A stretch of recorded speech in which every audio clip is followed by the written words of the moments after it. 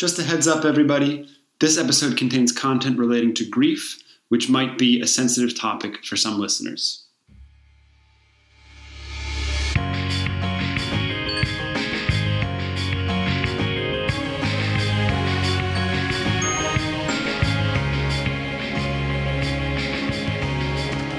Welcome, everybody, to another episode here of Classical Musicians Roundtable. This week, we are so happy to be joined by Michael Heaston. He is the artistic administrator of the Metropolitan Opera. Michael, how are you doing? I'm doing well, thanks. How are you doing?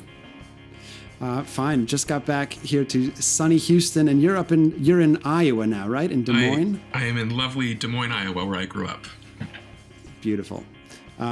So Michael and I got to know each other a little bit my last year at Rice, when Michael was there working as the head of the opera department. We were then co-workers sort of at the Houston Grand Opera for a year there.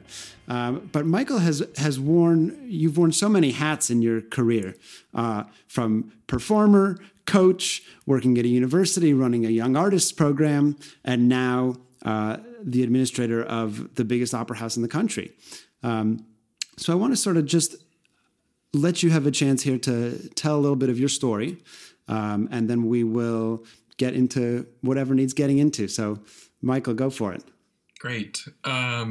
Yes, you are correct. I've been fortunate to wear many hats in my career, and I started off first as a vocal coach, pianist, chamber musician, and knew that I wanted to focus in opera, and spent a lot of time working in different opera houses, playing rehearsals, serving as an assistant conductor, conducting offstage bandas and choruses, but also had pursued studies in arts administration as an undergraduate. And so I did have an administrative component to my career that started very early, and I was able to maintain these different paths of administration and performance until the universe sort of took me more toward the path of administration and also education, and working with young artists. And working with emerging artists really has been the hallmark of the first 15 to 18 years of my career, and something that I've relished in and just enjoyed doing.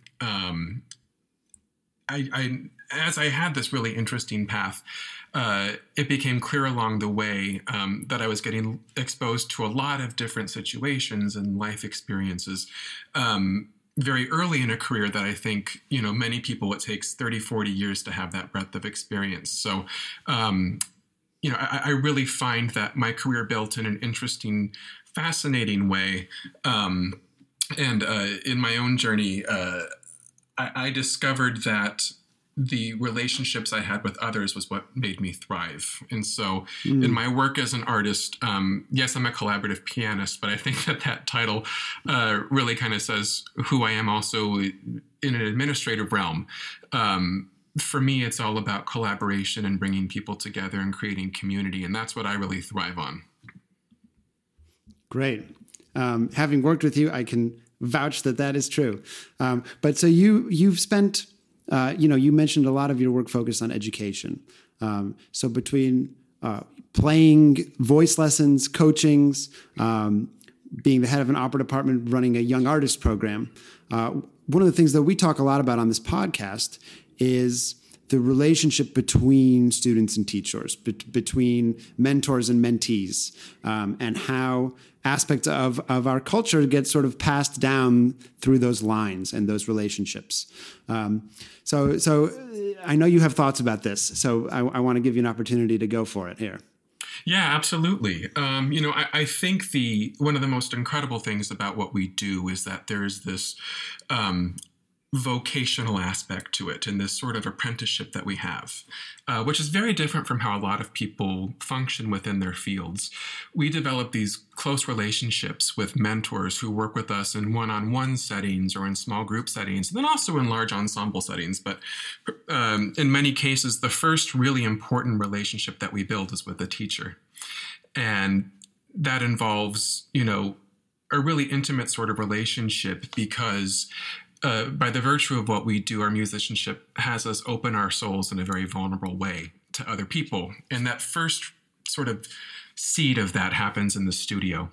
And certainly in my career, working in many young artist programs and also at Rice University, I have found this idea of nurturing the next generation to be maybe the most noble thing that we can do, and the most humbling, and also the most educational for, you yourself as an educator. It's stimulating on every level.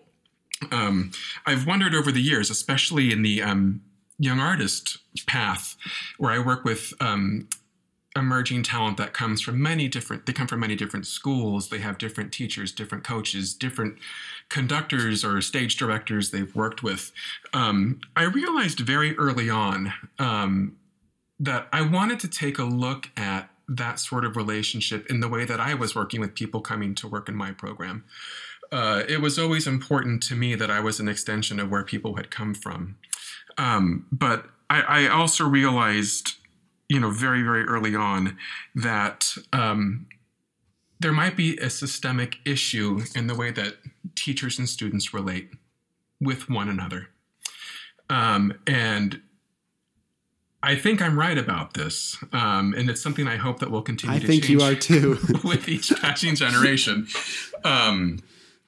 I think that we have to be really careful, as anybody who is in a mentor or teacher sort of capacity, to identify where does the line of being teacher end, and when are we getting too personal with our students? I tend to find that while the line can be hard to identify, and there's a lot of grayness in what we do, and that's the beauty of creating art, is that it isn't always defined. I see too often on social media, or I hear too often people talk who are in teaching positions, that they feel that a lot of times their job is being therapist, plus they teach their instrument, or that they do a lot of time serving in the role of a therapist to their students. And I think that is a slippery slope. And I think it's something that we have to be mindful of and understand that there's a difference between someone being a therapist and someone being an advisor, being a mentor. So what I guess I'm trying to sum up with this thought is that I think we have to be careful about the way that we nurture teacher-student relationships in this regard. I find very often that it can create relationships where a teacher and student are too close to one another, and the actual work of what they're supposed to do in the studio can't happen because there are too many issues that are being confronted and addressed, which maybe need to be addressed, but perhaps they need to be addressed by someone who's a mental health professional who has studied these things, and is a psychologist or a licensed clinical social worker. And it's very funny. I would find that students would come into my studio at Rice and laugh because they had a little sign on the piano, and all that it said was, "I'm not your therapist." And they would see it and they would laugh and they would say, and then inevitably things would come up and say, "I know you're not my therapist, but." But for me, it's very easy to kind of take each student where they are and to identify what can I offer that student to give them the support that they need. But at what point are we going beyond what I believe my role as their mentor and educator is? And someone who has been trained in mental health should talk with them. And at what point should I also, as their advisor and their mentor, feel comfortable giving them the advice to do so in a way that is nurturing and supportive, or to see if they've considered it? Right. Well, there's so much to unpack there. I could not agree more with you that your teacher should be your teacher and your therapist should be your therapist. And everyone should have a therapist. Let's just put it out there. They're great. Most of them are great. I always find it interesting with this, though, because in my experience, at least, there are so many aspects of the teacher-student relationship or the culture that we build in music schools and workplaces in general that I think make students feel like they have to come to their teachers as a therapist. Like, one of the things that we hear a lot is students feeling like they're sort of expected to suffer in a certain way for their art, that is necessary to create great art, and that, the teacher slaved away for 10 hours a day in the practice room, and so should you. And, and if that results in crippling anxiety and depression, then that's just what happens. And I think that's a huge problem with our sort of musical culture. And it's one that when a student is experiencing, of course, their reaction is going to be to come to their teacher sort of as therapist. So I'm curious, how do you find the line as a teacher between therapists and between, okay, this is a realm that is appropriate for me to speak as a mentor teacher? Sure. I mean, for me, I think that a mark of any good teacher is you are an empath of the highest order. And so, in my opinion, if you're a good empath, what you use most are your ears and less your mouth. And so for me, I really have to listen to them. I need to hear where they're coming from, as opposed to feeling that as much as I care for someone and see them in distress, it's very easy to think you have to come up with a solution for them and just start trying to solve whatever issue is being presented. So I think first and foremost, we have to become active, engaged listeners of the highest order who then ponder and think before we just react to what a student is giving us. And I think that that helps in many, many ways. Again, we're all different people. We're not all wired that way. But I think that the idea of listening to a student who is verbalizing something to you as intently as you might listen to how they're playing an etude, that's a step in the right direction. Yeah, absolutely it is. It's so interesting thinking about this. I mean, I wish that at times in my life I had come to a teacher and had opened up to them in the way that I did, probably too much for a student. And I wish that they had said to me, you know what, you really need a therapist, and that therapist can't be me. But I don't know. I'm not a teacher. I'm not sure. I'm not sure I would feel comfortable saying that to a student. How can we find a way for that kind of dialogue to happen in an appropriate way? Yeah, and I think you've hit on a really important point, is that there is so much stigma around the discussion of mental health in this country in general, but then especially in the industry that we're in, which thank God you're doing this podcast, because if we talk about it, we reduce stigma. I do believe there needs to be a concerted effort to educate our faculty and to educate our teachers, which of course relies upon some buy-in from them to be receptive to the information and to understand that we live in an ever-changing world where we must evolve and accept that it's totally fine and not a sign of weakness to discuss mental health. We must do that. But I think that a little education goes a long way. And I think more conversations like this, more conversations of this nature at conferences and faculty meetings, any place where you can gather people together and make it a point that just by putting this on the agenda of what we're going to discuss as part of a meeting puts the conversation in the forefront in a way that, if we don't position these kind of discussions in a way that gives them prominence, we can't expect that we can affect lasting change. Yeah. Absolutely. I mean, I couldn't agree with all that more. And I'm curious, these conversations are not new. I hope that in recent years they have become more common and more people feel that they can be open about their own mental health.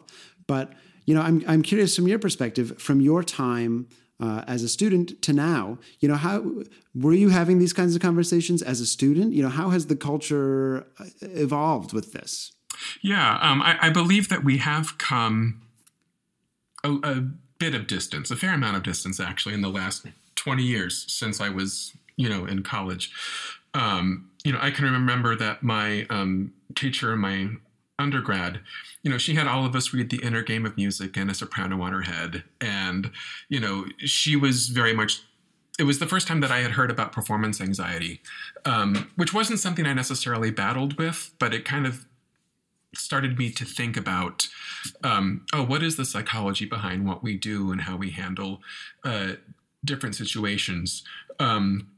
I do remember feeling that, fellow students and colleagues in my earlier years, there was much more reticence to talk about this. I've always been the kind of person that people would want to come to discuss things and confide in. And that's kind of how I've been my whole life, certainly, but also how I built my career is that I think being the best sort of colleague and leader you can be, you're trying to always make a safe space for everyone around you. And I think we know that there are many instances in our business where people aren't working in safe environments with regard to mental health, where it's okay to fail, which, by the way, what does fail even mean? And how consequential is that failure in the grand scheme of life? All things being relative. Again, I do believe we've made some progress in that, we can have these kinds of conversations in an open way where I don't think this sort of conversation was really happening, in the late 90s, back when I was in school. But obviously, I think we have much further to go. You can't just think that we can undo a way of doing things that has been done for generation after generation after generation. And I guess maybe undoing is the wrong word, Ben, because there is a core to that, that will always exist. I think it's a matter of how do we react to it and how do we make something out of it to continue to affect change and bring along an evolution to what we do. Yeah. I mean, it's so funny. I'm sure so many of these issues have continued, hopefully better, but the same. I mean, I remember it was so interesting to me, the kinds of conversations that I had with my friends when I was in college, where, you're really tired after a long day and you're coming back to your dorm room or whatever. And, and you just think, God, I couldn't possibly practice enough. There aren't enough hours in the day. There's, what does enough practice even mean? And everyone's better than I am. And what am I doing here? And those are the kinds of conversations that I felt happened when people were at their most vulnerable and they were so rare. But then when you open up to people and have those conversations, you realize everyone is having those conversations because everyone has their own battle. Absolutely. Absolutely. And I think that, the sense of imposter syndrome that all of us has, if you're in this art form, there is imposter syndrome. It's just, it is. And I think that, number one, we can all own that. And I certainly found in my own path, in my younger years, it was, from my perspective and in my own case, easy to have those conversations in my circle of friends when I was in school. But when, I was 26, 27 years old and running the Glimmerglass Festival Young Artist Program at a very young age, and then a year or two later adding to that, head of music staff at the Dallas Opera, suddenly there was this unknown guy in his mid to late 20s with, respectable positions, good jobs in the opera world in the U.S., and I can't even begin to tell you what the imposter syndrome was with that. And, I was, yes, working with artists some of whom were younger than me, but having to manage artists my age or older. And who do you go to when you are managing your peers?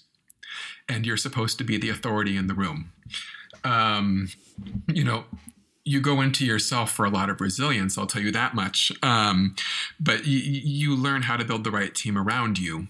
Because even then and certainly in my case, and being very fortunate with the opportunities I had at a young age, in working my tail off to do something with them, I felt certainly for many years that I just had to keep proving to people that it wasn't an accident that I'd gotten these jobs and that I hadn't messed them up. Right. Yeah, let's get into this a little more, because what I was about to ask you, I was going to ask you, everyone sort of has their own battles. What have your battles been? And maybe this is one of them. Maybe there are other ones. But this idea of imposter syndrome is something that I think affects almost all of us in some aspect of our life. So tell us more about that. I mean, how did it manifest itself? What was your reaction? What worked in terms of helping yourself through it or didn't work? Whatever you want to share. Yeah, I mean, it's very interesting. I was watching this 60 Minutes interview that Viola Davis did not too long ago, which I highly recommend. And she had a fantastic thing she was saying about imposter syndrome that really struck a chord with me. So I'd recommend that people go listen to that.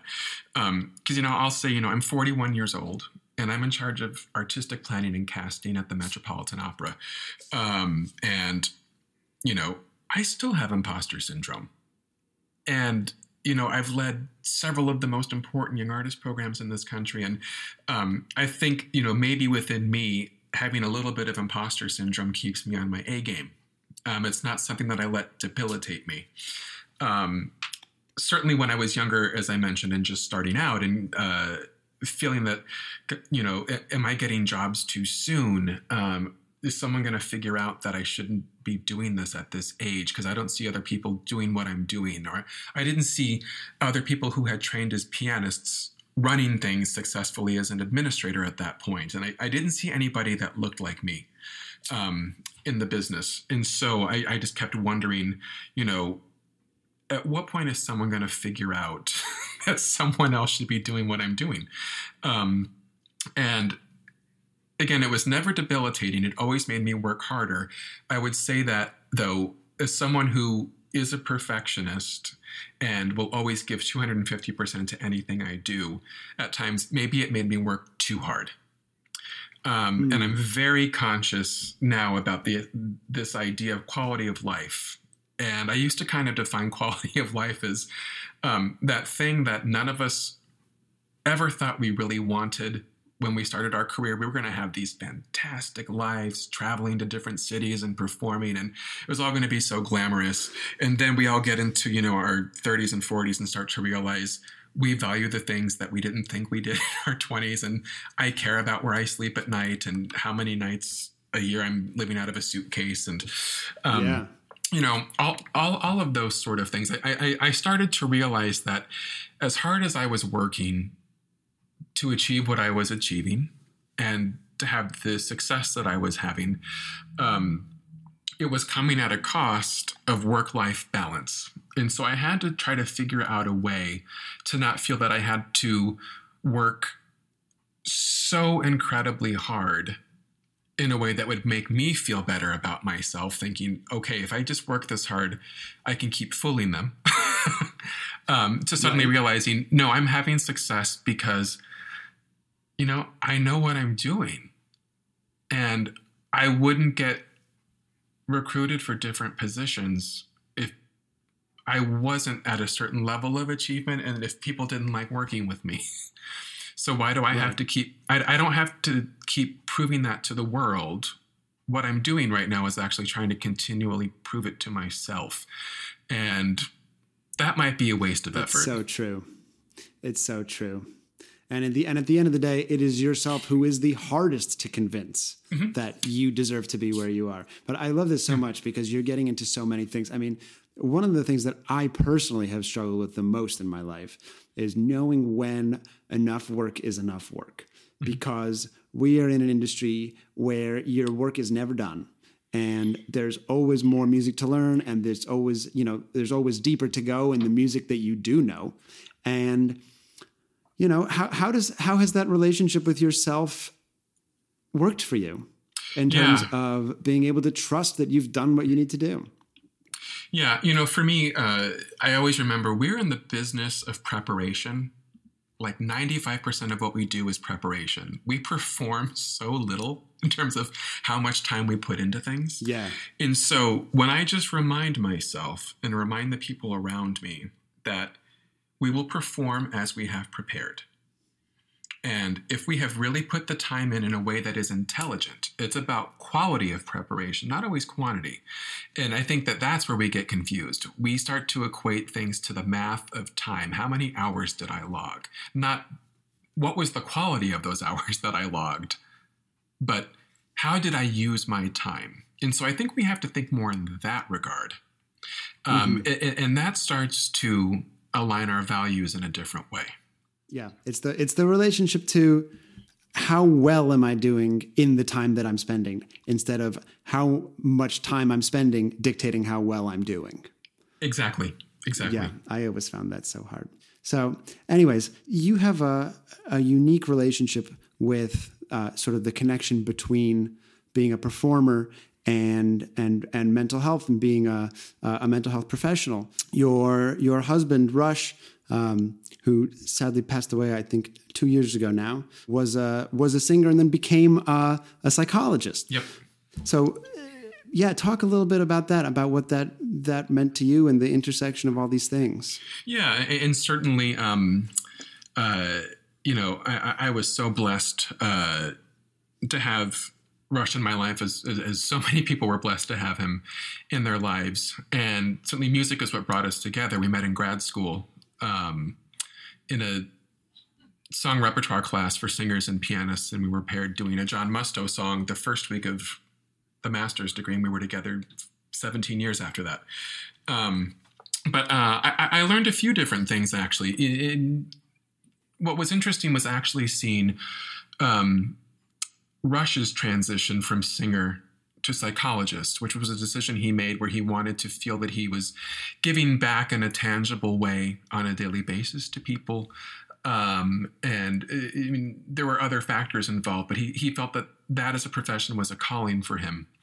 So in one regard too, it was very interesting to see someone make a career transition where so much of what we do is we feel that our instrument defines us. And if we don't do that anymore, it's like someone has taken our superpower away.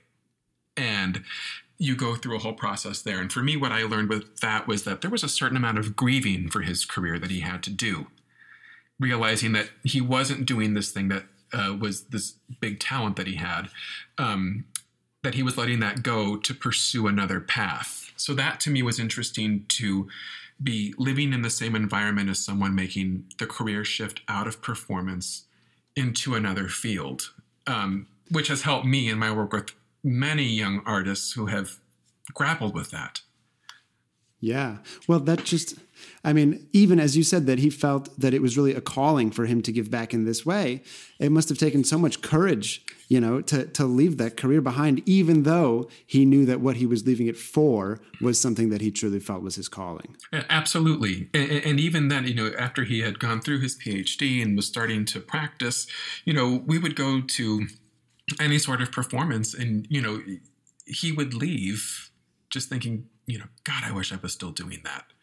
And him realizing that, that too was a legitimate, very good feeling to have. And to not just feel that you have to close yourself off and not feel that, you don't suddenly just one day feel like, well, this was the right decision and I should, always feel that it's gone, it's in the past, and I should never feel like I want to do it again. So right. that was an interesting thing too. Those feelings can coexist. They absolutely can, and they should. They should. Yeah. You just have a different relationship with your performance career. Yeah, absolutely. Well, and so I'm so curious. So many of us feel that our identity is so tied up in what we do. I think that's one of the really unique things about our profession is it's not just, I'm not just a professional musician. It is who I am. I am a musician. And so what was that like? Because I know so many people, as I'm sure you do too, who have left the field, who are leaving the field, especially now with the pandemic. What was it like to sort of rediscover your own identity or his identity in that moment of leaving his career? Yeah, and it's very interesting that whole time in my life and in his life, that built off of thoughts I'd already been having in, my 20s. And I think many of us have had an experience where, again, our teachers and our mentors, who we've talked about already, all of us have had the experience where someone said to us, if you can see yourself doing anything else besides music, you should go do that thing. Or if you don't wake up every morning and feel like this is who I am, this is how I have to live my life, then you're just not passionate enough about music to really make it in this profession. And I remember even before Rush going through all of this, I just thought, my God, should anybody feel that way about their career? Like, regardless of the field, aren't we setting ourselves up for failure? And isn't this the most unhealthy relationship we can have with our profession/vocation? Because it suddenly is becoming the thing that must define us with every waking hour. And if you thought differently than that, it was as if you weren't committed enough to it, and that you weren't then deserving of a career of any repute, because you just weren't passionate enough. Absolutely. And that connects so much to what you were talking about with imposter syndrome, where it's like, if you are not living this and working your ass off 24 hours a day, you do not deserve what you have. Yeah. Yeah. And for me, it was very important to, nurture outside interests from what I do and to nurture my relationship. Working with so many colleagues decades older than me and seeing, how miserable they had been in their interpersonal relationships, how many failed marriages had happened. They chose not to have kids because the career was their baby, quote unquote. And I just don't believe it has to be that way. And I think that many people of my generation and younger are kind of reclaiming this sense that, no, we are human beings. We are meant to have balance in our lives. We're meant to have quality of life. That does not have to be a good career and a happy life outside of the concert hall or the opera house. Those don't have to be mutually exclusive. And so I had already thought that early on. And in my work with so many young artists, I would ask them, what else are you interested in? Because, God forbid, let's say I couldn't work in opera anymore. I could pivot into any 3, 4, or 5 different directions and find meaning in my life and happiness. And I think that if we feel like this is really all we can do, boy, we're setting ourselves up for a difficult life. Absolutely. Because we are more than what we do. Yeah. And so many people, God forbid there were a pandemic one day and all the opera houses closed down, and what are we left with? So many people are being forced to confront that now. Yeah, so, absolutely. Before we wrap up here, I just want to ask you a few questions about sort of the opera world in particular. Yeah. One of the things that I've always sort of thought and wondered is, as a singer, and you're not a singer, but you work with them all the time. You go on stage and you literally are your product. You are your profession in your physical body. And we are in a profession in which there is so little margin for error in what we do as performers. But how do we stop ourselves from feeling like, when I am my profession, when there's so little margin for error as a profession, that, okay, there's no margin for error for me as a human being? How do we separate those things? It's such a weird, specific opera thing. Yeah, it is. And I think, there is a difference for singers. I do believe it, because they are their instrument. They can't see or touch their instrument. It's a very personal thing. And their perception of their sound is different from what we get. It's a whole different thing. And, I think it's really intrinsic upon singers, all artists, but singers in particular, have to be really mindful about what kind of team they're putting around them and what that support system is, who that voice teacher, the few vocal coaches, any other mentor is, because they work with an instrument that is so personal and within them. They need people who have their best interests in mind, but who are also always going to be honest with them.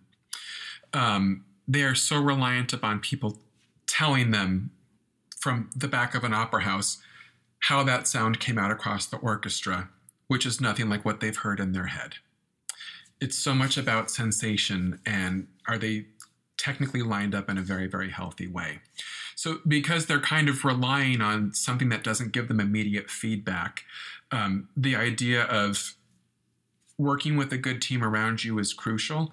And it's also crucial to figure out how to filter information. We as musicians are given opinions left, right, and center. And most of us tend to be people pleasers. And so we will want to make sure that we can regurgitate the note that was fed to us, to show that we've accomplished something. Whereas what I think the highest level of artistry truly is can you take a note and, number one, decide, is it right for you or is it not right for you?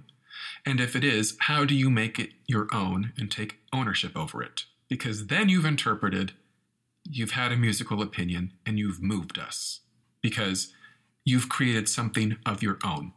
And so, I think that for many musicians, it's hard to get out of conservatory mindset. I find in my work with young artists a lot, I'm trying to I tell them I'm on a mission to reclaim your artistry. I want you to reclaim it. You've heard yes, no, right, wrong. You feel like you're trying to check boxes and be correct. And correct never moved an audience, ever. Correct may have helped you interpret and make an artistic decision that moved an audience, but just being correct never moved anybody. And being correct didn't inspire you to get into this in the first place. Something moved you. Something communicated to you. We are the best storytellers and communicators on our best days. And there are days where we're not healthy and we just need the correctness of technique to get us through. And we still have to find a way to be at that place and just communicate enough to do our job. It's not going to be perfect every day. Every major quarterback throws interceptions. There are fumbles that you have to move on. The game keeps going. And so that's always my challenge to every artist. I'm totally on football references today for some odd reason, Ben. But all you're this in Iowa. You're in the heartland. You're exactly. allowed. All this armchair quarterbacking. At the end of the day, you can get all these opinions, and you're the one standing center stage, having to communicate to the audience and live the character as an opera singer. Not the person who gave you the note. So it is your artistry to claim. You just have to have the courage to do so. Wow. Well, that is beautiful, and I hope listeners and everyone will take that to heart. I really hope that this idea that you put out about it's not about correct, it's about your interpretation of correct. It's about what works for you, what moves you, and that's what will move people. And I hope that will make more people feel like they can be vulnerable on stage and make mistakes, just like they can be vulnerable in life and make mistakes in life. It just makes you human. Absolutely. And that's what that's why the arts are so crucial to society and to culture. Shouldn't they reflect on that and inspire us all to be better? And, we can only be better people if we can acknowledge when we've had imperfections. So why do we have to be perfect all the time? Of course. Could not agree more. Well, I think we'll leave it there, Michael. You've been so wonderful. Thank you so very much for coming and spending your time with me. It's been a pleasure. Oh, thank you for having me. It's been great.